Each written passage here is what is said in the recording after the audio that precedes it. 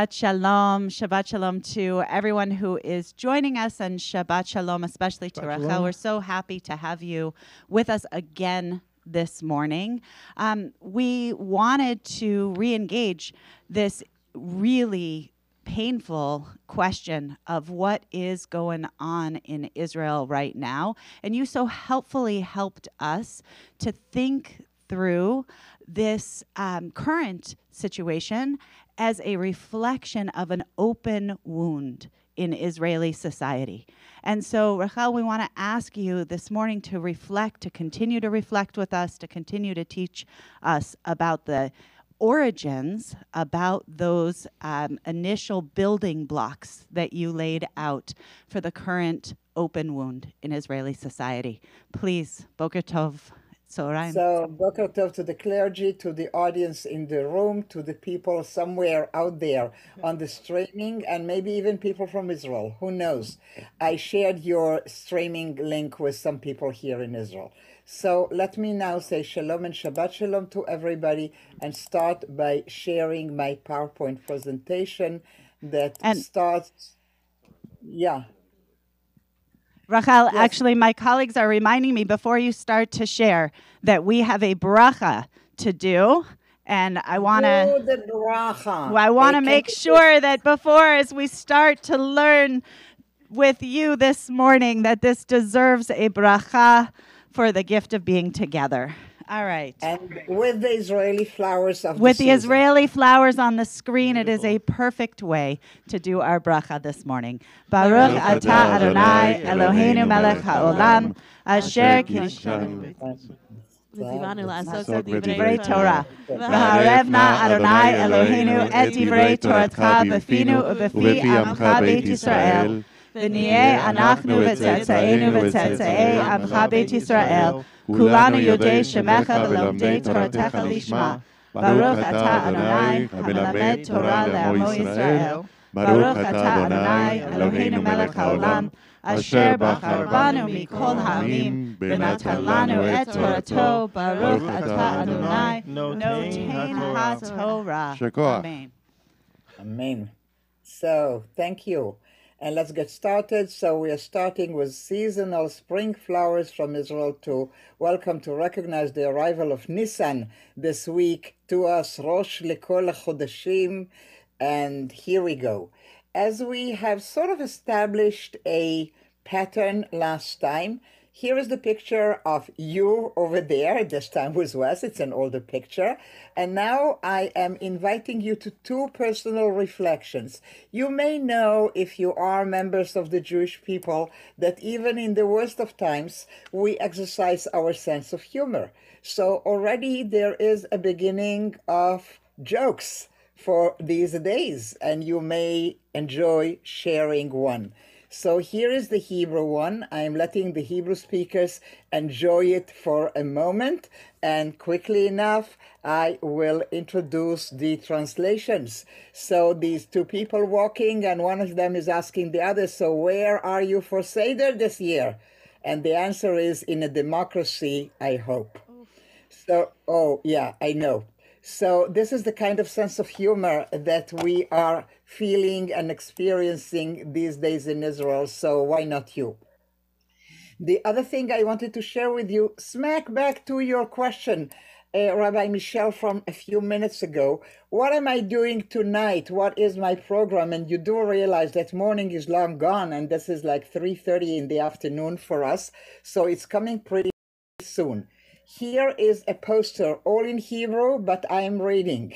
Ramat HaSharon nilchemet b'diktatura. Ramat HaSharon is fighting dictatorship, and you see a number of pictures, and you can see beneath the pictures that it says Shabbat, that everybody can read, and the date written the Israeli way, first the day, then the month, and then the time, which is 5 p.m. So this is an relatively early demonstration, and I will explain why and why we are going there. I normally go to Tel Aviv because you can see the speakers. So go to the bottom line. The top line is Ya'alon, who used to be a minister of defense in Israel in a Likud government, and he is speaking at the demonstrations. You can see Lihi Lapid, the wife of Yair Lapid, former prime minister, and many others. I'd like, however, to draw your attention to the guy in the bottom line, second from the right. You cannot read it, but now maybe you can. Sgan Aluf Ophir Korazim, and in English, Lieutenant Colonel of Reserve Ophir Korazim. This is Yossi's son, my husband's son, not mine. I'm in a second marriage. And Ophir, having been a combat pilot for 25 years now on reserve, is going to be one of the speakers. So we are going to travel there first for an early demonstration, and then we are going to board the buses that will be there for all of us and join with everybody else at the Tel Aviv demonstration. So this is the program that I have tonight, and I'll give you a minute, dear clergy, if you have a question or something that you would like for me to elaborate on before we get started with our literature program. Rachel, I wish you could hear. I don't know if you could hear, but there was a round of applause when you shared about Ofer Korazim, and I just wanted to share that with you. We're so grateful that you're there and that you're going to these actions. Okay, thank you. And his father is hearing that and enjoying it, and thank you very, very much. So we are going to be with Ophir for an early phase in the demonstration and go all of us together to the larger one in Tel Aviv. And thank you for applauding that, for supporting that. And now to our topic. So you may remember that last week I presented 4 topics that are not the only one, but 4 major issues in Israel's past that inform what is happening today, that are by and large somehow the deeper roots of the rift between Israelis, Jewish Israelis mainly, but not only these days. So we focused on the right and left kind of crisis and tension around an event called the Altalena that you now all know about. And today we are going to the second topic that I have chosen, which will be probably more difficult, probably more painful for many, but also maybe questionable. Like Rachel, yeah, we do realize that there was an issue with the Palestinians. Sometimes they are in 48, 49. How is that connected to what is happening today? So this is my real goal today, to show you how all this is connected to what we are having today. Next week will be Wadi Salim, and after that, the disengagement. So we are in the second phase of a 4-chapter discussion about the roots of what we are experiencing today. In order to do that, so we have done one, we are doing the second, and in order to do that, I have chosen 4 pieces. I don't think we will have time for all of them, and it doesn't matter. I just wanted you to have them, and I emailed them at the beginning of the week. I hope they were shared, and if not, please make them shareable for people later on. No, everybody has them. But that's good. This is Temple Emmanuel. I shouldn't have doubted that. Okay. I should know better by now. Okay. That is over 10 years now that we have been working together, so I really should have known.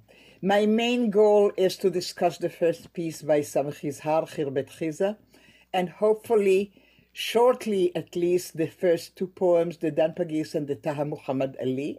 And if time allows, I'll give a moment to a poet who is a contemporary, who is with us, who is my neighbor in Yafo, to see the connectedness to the life of Arab citizens of the State of Israel today. But we are going to give the major part of our time and attention to Khirbet Chize, and out of that piece, I will attempt to explain how these things are connected to what we are experiencing today. So here we go, Samech Yizhar.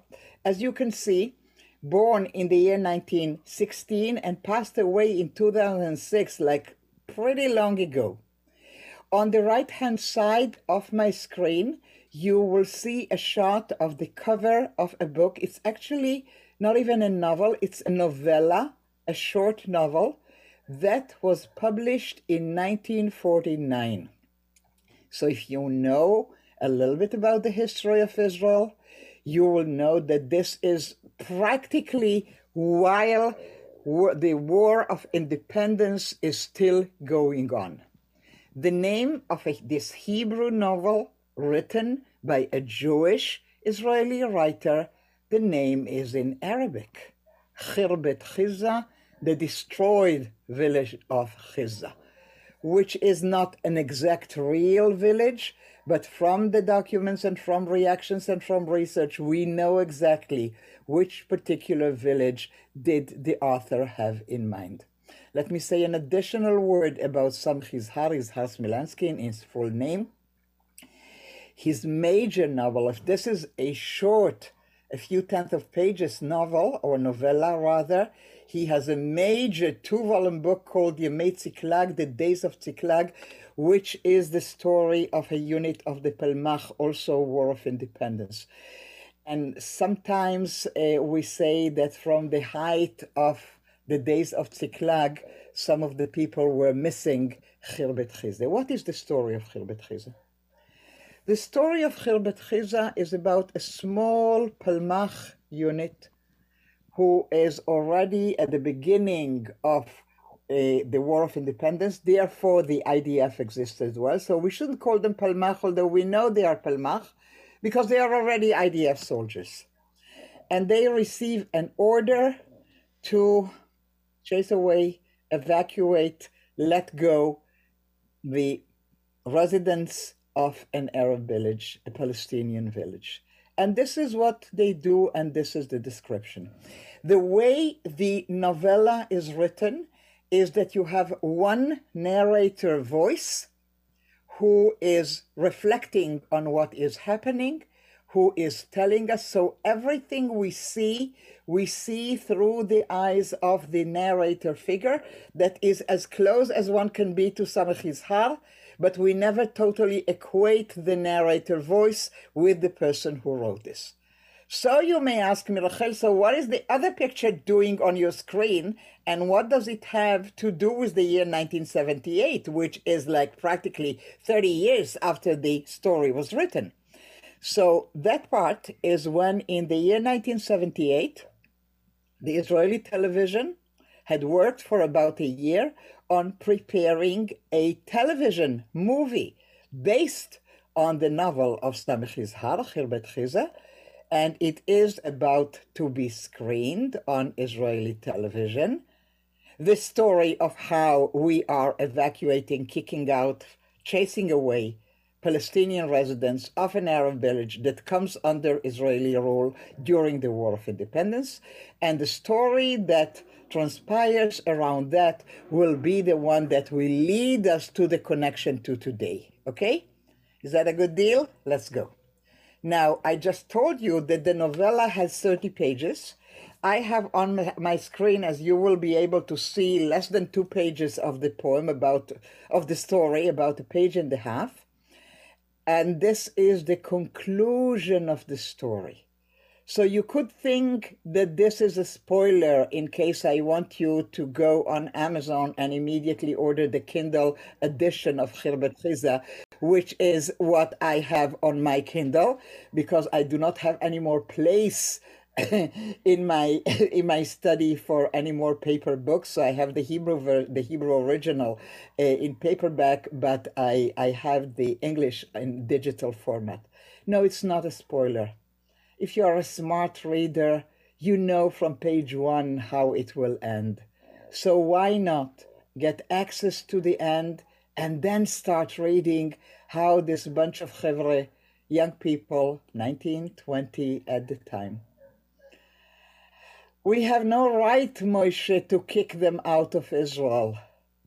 I didn't want my voice to tremble. And Moshe said to me, you are starting with that again? And I realized that nothing would come of it. It seemed such a shame, such a crying shame. The first transport had already moved off without my noticing and was climbing the big dirt track. If only I could go from one to the next and whisper to them, come back tonight. We are leaving here tonight, and the village will be empty. Come back, don't leave the village empty. at once the second transport moved off too, the one with the women, who decorated the truck with the blue of their dresses and the white of their headscarves. And a single wail rose aloft and was inserted into the sobbing of the heavy truck that grated and grabbled its way in the wet sand.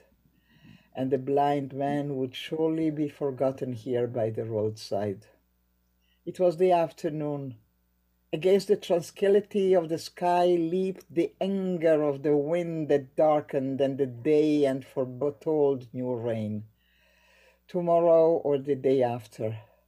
Here and there in the village there was a trail of white smoke from damp materials that refused to burn and refused to go out, and would go on smoking like this, half burning for a few days until suddenly a wall or roof would collapse. A cow bellowed somewhere. When they reached their place of exile, night would already have fallen. Their clothing would be their only bedding. Fine. Just look at that line. Fine. What could be done?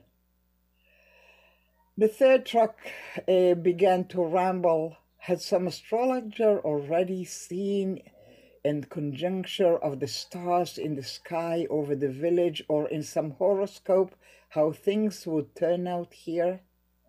And what indifference there was in us, as if we had never been anything but peddlers of exile, and our hearts had coursed in the process. But this was not the point either. And how does it end? The valley was calm. Somebody started talking about supper. Far away on the dirt track, close to what appeared to be its end, a distant, darkening, swaying truck, in the manner of heavy trucks laden with fruit or produce or something, was gradually being swallowed up. Tomorrow, both painful humiliation and helpless rage would turn into the kind of casual irritation. Shameful but fading fast. Everything was suddenly so open, so big, so very big, and we had all become so small and so insignificant. Soon time would arise in the world when it would be good to come home from work, to return exhausted, to meet someone, or walk alone, to walk, saying nothing. All around silence was falling, and very soon it would close upon the last circle. And when silence had closed in on everything, and no man disturbed the stillness, which yearned noiselessly for what was beyond silence, then God would come forth and descend to roam the valley and see whether all was according to the cry that had reached him. I will address the first page, I will address the vocabulary, I will address the voice, but I need to start from the end, because if you know your book of Genesis, then you know that this is a quote. And let me bring it on the screen for you, just in case you are missing it. Here it is.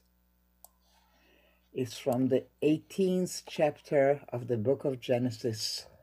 Erdana ve'ir'e ha'ketzakata haba elai asu kala ve'im lo eda'a. I will descend now and see whether according to her cry, which as Hamkumi they have done, I will wreak destruction upon them, and if not, I will know. This is a very clear allusion to the story of Sodom and Sodom and Gomorrah. And the cry came up to God. And just in case you missed it, the verse before the one that Samech Izhar is quoting, just give me a second there, sorry.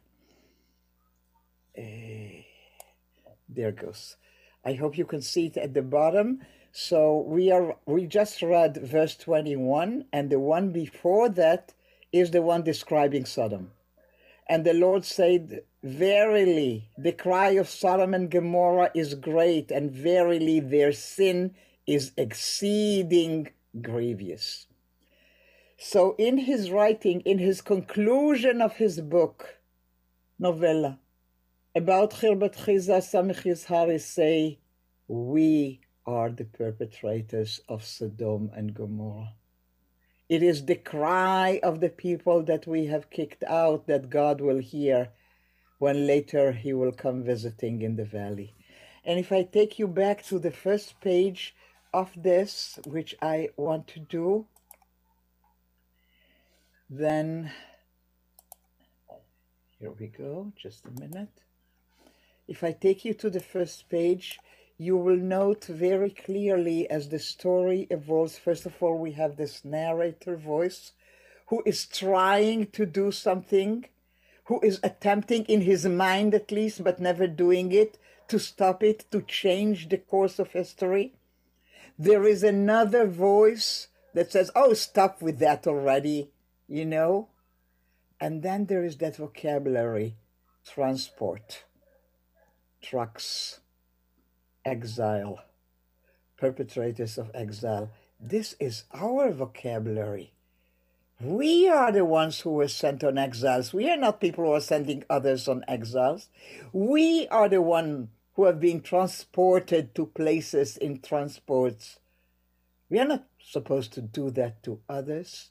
So in the very clear way, already in the year 1949, where the battles have barely abated, that Samech Yizhar is saying something very bad is happening here. And I'd like to stop here because I was asked to do that. Thanks, Rachel. I wanted to ask you the question if you could unpack for us the two voices, because I see reflected here, and again from last week where you showed us there really were two voices.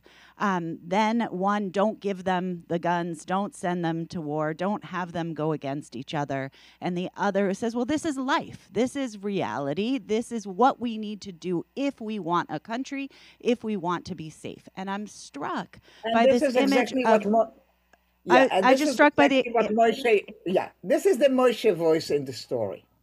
And throughout the novella, the Moshe voice will stop every single quote-unquote whining of the narrator voice when one of the soldiers would just, with no reason, is shooting a donkey, just like that. Or when the narrator voice is running after a group of people with a jerry can of water and say, take it. It's a hard day today, take it. So these seem to me to be these two instincts within our Jewish neshama, and it's laid out here in terms of the exile, because on the one hand, you have the one who experiences the exile and sees, but wait a minute, that's us, that's our story. I see in those who are being evacuated from their village, my bubby, right? I see that this is our story. And you have the other voice who says, you know what? Bubby made a new life. They'll make a new life too. How do we hold both of those voices? By going on demonstrations tonight and this afternoon and next week, when the voice that you strongly believe and stand by is not being heard enough, or where you are afraid that we will go too much to the other side. And I want you to remember that the voice who is expressing humanity was among the soldiers is not somebody who defected. He's not somebody who was not part of the battle. He just said, but do it differently. They don't need to be kicked out. You know, there is a way of doing stuff. And this is what being lamented. What, of course, is surprising is the time, 1949, like as early as that. And the other thing that I need to tell you about it is that there was no objection in 49. People read it. The VAR was publishing it in sections, you know, and people read it. There was no problem. The problems will start in 78. Do you still have another question maybe or comment? I was really struck that the response to Moshe's concerns is not to say that, you know, there have been a lot of terrorist actions against us, we have to maintain security, this is necessary, this is essential. Any sort of justification is just like, stop complaining, which feels like a very empty response. And it was interesting for me to hear that even the response is just like, just stop, but there's no explanation on that side. There's no explanation needed. Explanation is needed when you live outside of Israel. The Moshe and the narrator voice have experienced the whole experience. He knows what had happened, what had transpired. The one who wants to help. Just like Moshe knows. They have been through the battles together. They hold in their hand the evacuation written command. They both know it. This is what the army expects, and Moshe says, enough already. We have heard you guys, enough, gamarnu. The background is known. These are people who are part of it. They don't need to be taught a lesson about Palestinian attacks or terrorism. That was your choice of word. There was a war going on at that time. Okay? Is that helpful in any way? Yeah, thank you. Mm-hmm. Okay. Can I now take you to how this transpires and how it connects to where we are today? Please. Okay, I will do just that. Yeah, sometimes that happens, so just bear with me for a minute.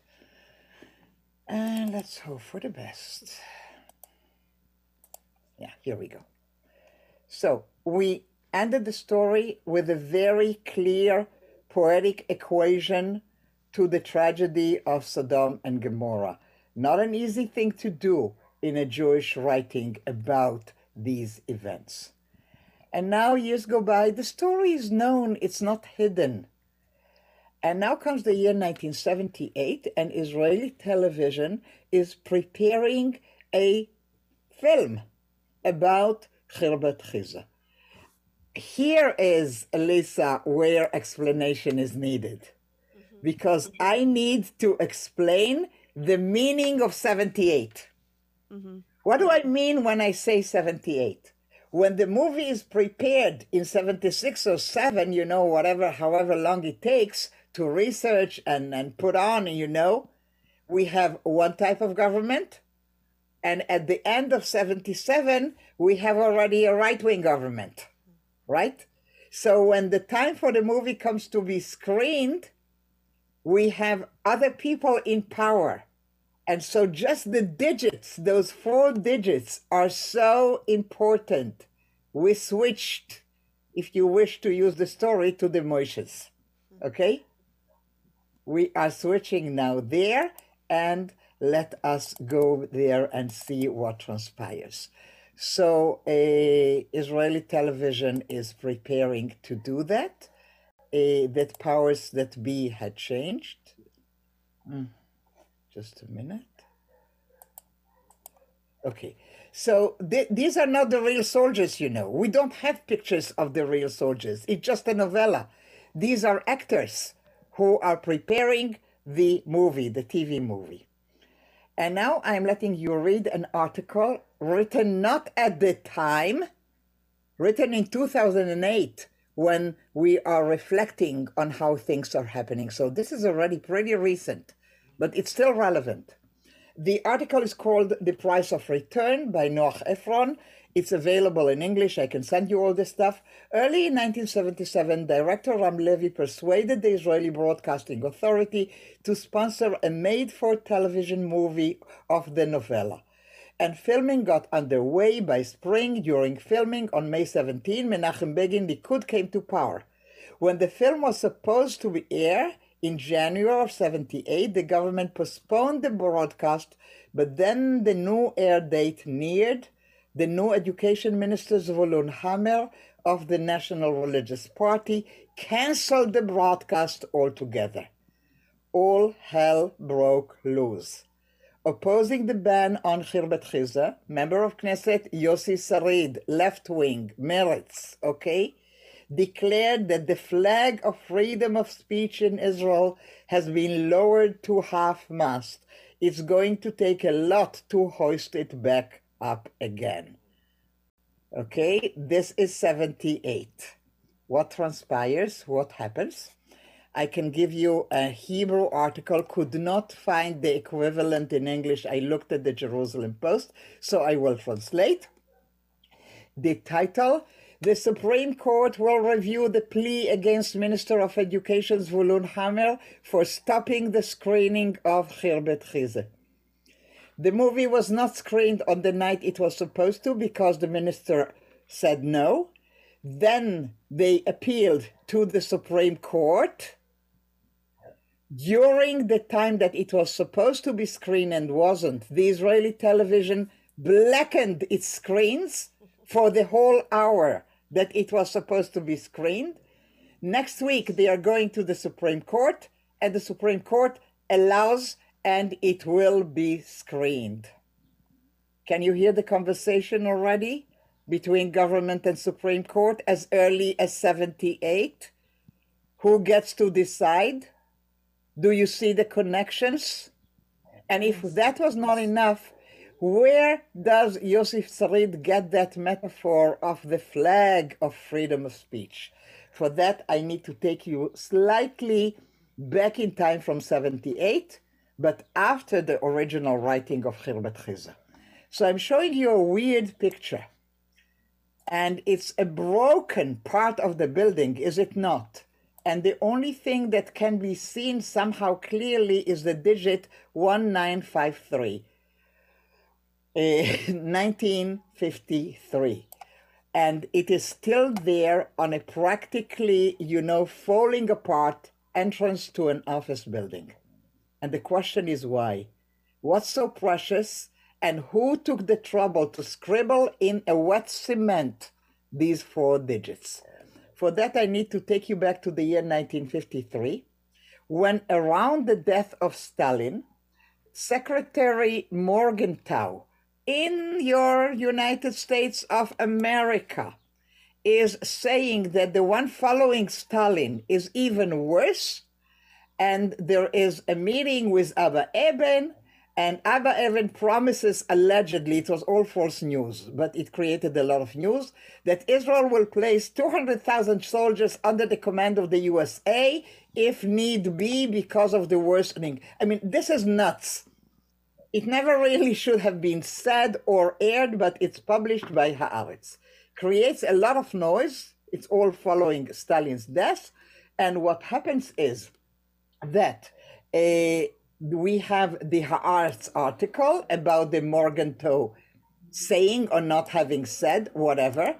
The following day, Kol Ha'am, a newspaper of the Communist Party in Hebrew, with its Arabic other version, they are publishing an article, let Abba Eban go to war. He wants to send 200 soldiers. This militaristic Ben-Gurion party, no way, let him go to work, we are not letting. Very communist, very socialist, very anti-US. I'm not supporting that, just telling you the story.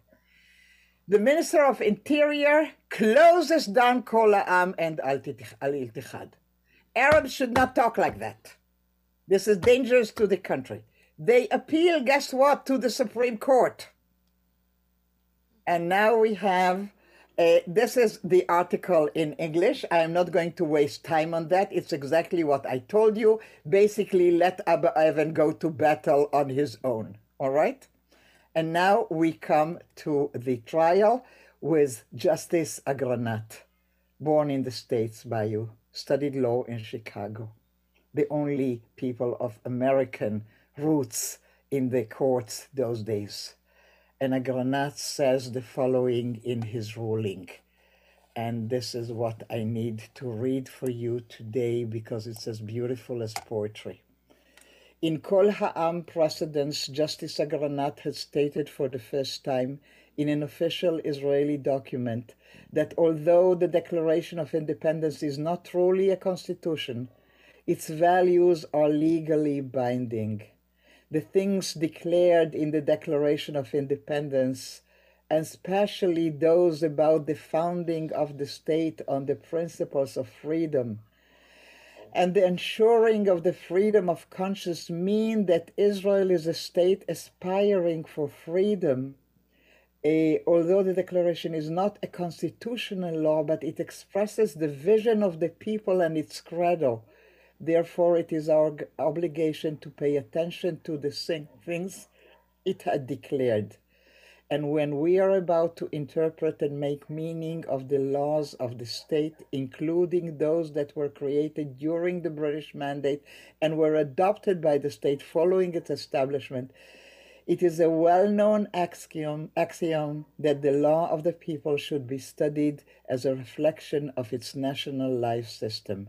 From what is written in the declaration, we can assume that Israel is a democracy. Thus, the privilege and values without which a democracy is not possible must be applied. And first and above all, these privileges is the freedom of expression. The principle of freedom of expression is strongly bound to the democratic process. A simple understanding of the democratic regime automatically results in the application of the principle of freedom of expression in any state that is founded on such regime. This elevated privilege, together with its companion, the privilege of the freedom of conscience, are the preconditions for the realization of all other freedoms. Now put the whole package, if you will, together, okay, for me. This is like the main part.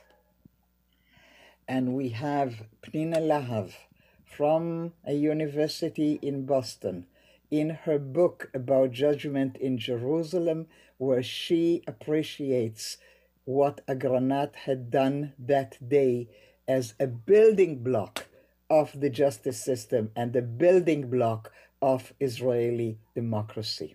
Okay, so once we had that, this will be the most quoted ever a judgment and ruling in Israel, and it now puts the whole package for you, I hope.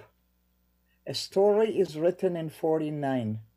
It describes ill doings of the states towards its Arab citizens. It is being picked up by Israeli television, mind you, the educational television, as something that is needed to be shared with our students. By that time, the regime does not want it to be aired, does not want this type of stories to come out. And the people who do want to make a point there, their only way to go is the court, the Supreme Court. And the Supreme Court will give them the right to do that, as it had done a few years before with the Kol Ha'am presidents. While we can totally oppose the communist opinions of the Kol Ha'am paper, it's immaterial. It's around that case that we heard for the first time in an official document that Israel is a democracy. It was not declared by the Knesset. It was not declared by any of our governments in an official document before that. It's the Supreme Court who had done that for us. Do you understand why we cherish it so? Why it is so important? Let me give you a minute or so to react to that, and maybe we can conclude with, I don't think we will have time for the poems, but maybe a song. Go ahead, Billy, please. Yeah, Rachel, so the Supreme Court here, having made this declaration of the democracy itself, when you now are coming into current events and you're thinking about the challenge against the authority of the Supreme Court, therefore that becomes, I just want to make sure I'm understanding, therefore that becomes synonymous with the attack on democracy itself. Am I understanding you? It is an attack of democracy. We do not have a constitution. We do not have a separation of church and state. Our executive totally holds the legislature in its hands. We do not have a separation of the different branches. Our only access are the courts.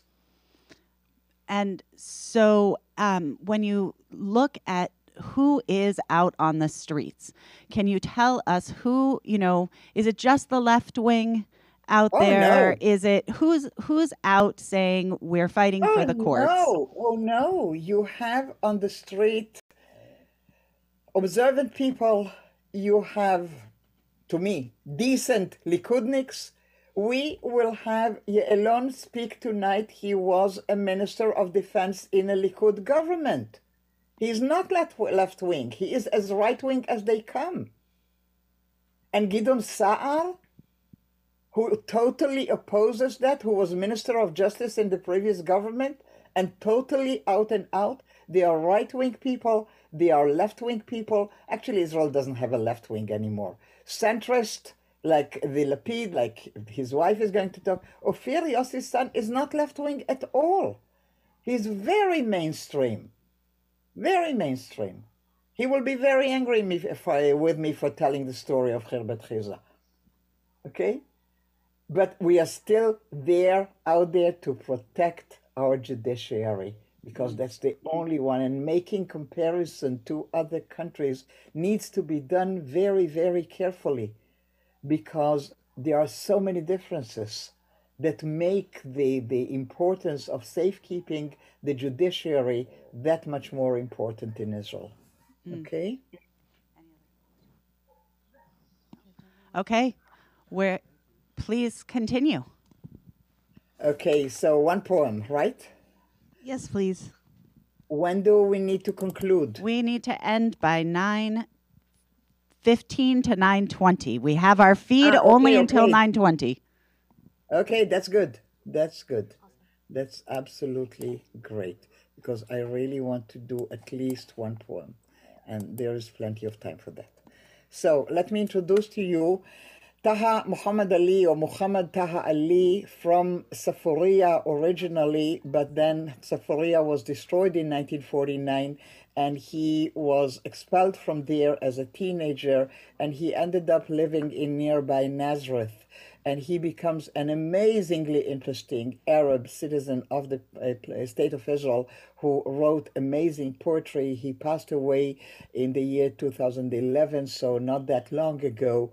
And this is a recollection. By the way, if you have no idea where Safaria is, I will challenge you on that, because you do not know that you know where Safaria is. Because if you ever went to Tzipori to see the beautiful excavations and the beautiful mosaic of the Mona Lisa of the Galilee, and I trust some of you have done that, your bus didn't stop by the ruins of Safaria next by, but it's there. And let us read the poem. There was no farewell, by Taha Muhammad Ali. We did not weep when we were leaving, for we had neither time nor tears, and there was no farewell. We did not know at the moment of parting that it was parting. So where would our weeping have come from? We did not stay awake all night, and did not doze the night of our leaving. That night we had neither night nor light, and no moon rose. That night we lost our star. Our lamp misled us. We didn't receive our share of sleeplessness. So where would wakefulness have come from? A pure lamentation, trying to convey maybe not so much the pain, although it's there, but rather the confusion of a teenager who later, maybe as an old man, is asked, so what was it like for you that night? Were you weeping? And he comes to the knowledge and say, you know what? I was not even weeping. We didn't get it. It was such a striking blow. We lost our light. We lost our star. We lost our direction. Because where Taha Muhammad Ali lives, or lived his life, is about 15 minutes ride from where his village used to be. And on top of that village, a new moshav was created. And on top of the buildings, a JNF forest was planted. And we were so proud of those. And never let Muhammad Taha Ali visit his olive orchard after that. Let us turn in conclusion to a Jewish voice also from those years, the early years, 1955, Dan Pagis, and the touching part is that Dan Pagis himself was a teenager during the Holocaust. So the same generation as Taha Muhammad Ali. And he sees those villages. When you come to the dead silence, to the stones and the mud walls, to the beheaded dead village, to the trembling ashes, to the abundant rustle among the thorns, clouds of memory over your head, heavy with anger, mountain and rising, the falcon of hatred drops suddenly, wings spread like a cross above you. It claws like sun knives chasing your steps. As early as 55, as early as 49, there were people amongst us who saw and were witness and threatened about the hatred that will come out of this, about the injustice, about the need to listen. If we listen, we will not need only the court to protect the rights of those that need to be protected, but we need to make sure that we have a system where those voices will be heard and justice will be given to them as much as possible. So, Rachel, we have a song that you had asked Elias to prepare to sing. And just as we go to that song, one quick word from you. Here we stand in America. You're going out on the streets tonight. What can we do from here? Read Khirbat Chiza. Read the poetry of Dan Pagis. Look up the poems of Taha Muhammad Ali. There is even a beautiful video clip where he reads one that is called Vengeance, and is not about vengeance at all. Learn, get to know, understand the complexity of the voices. Well, thank you for helping to teach us today. Elias. מצוין.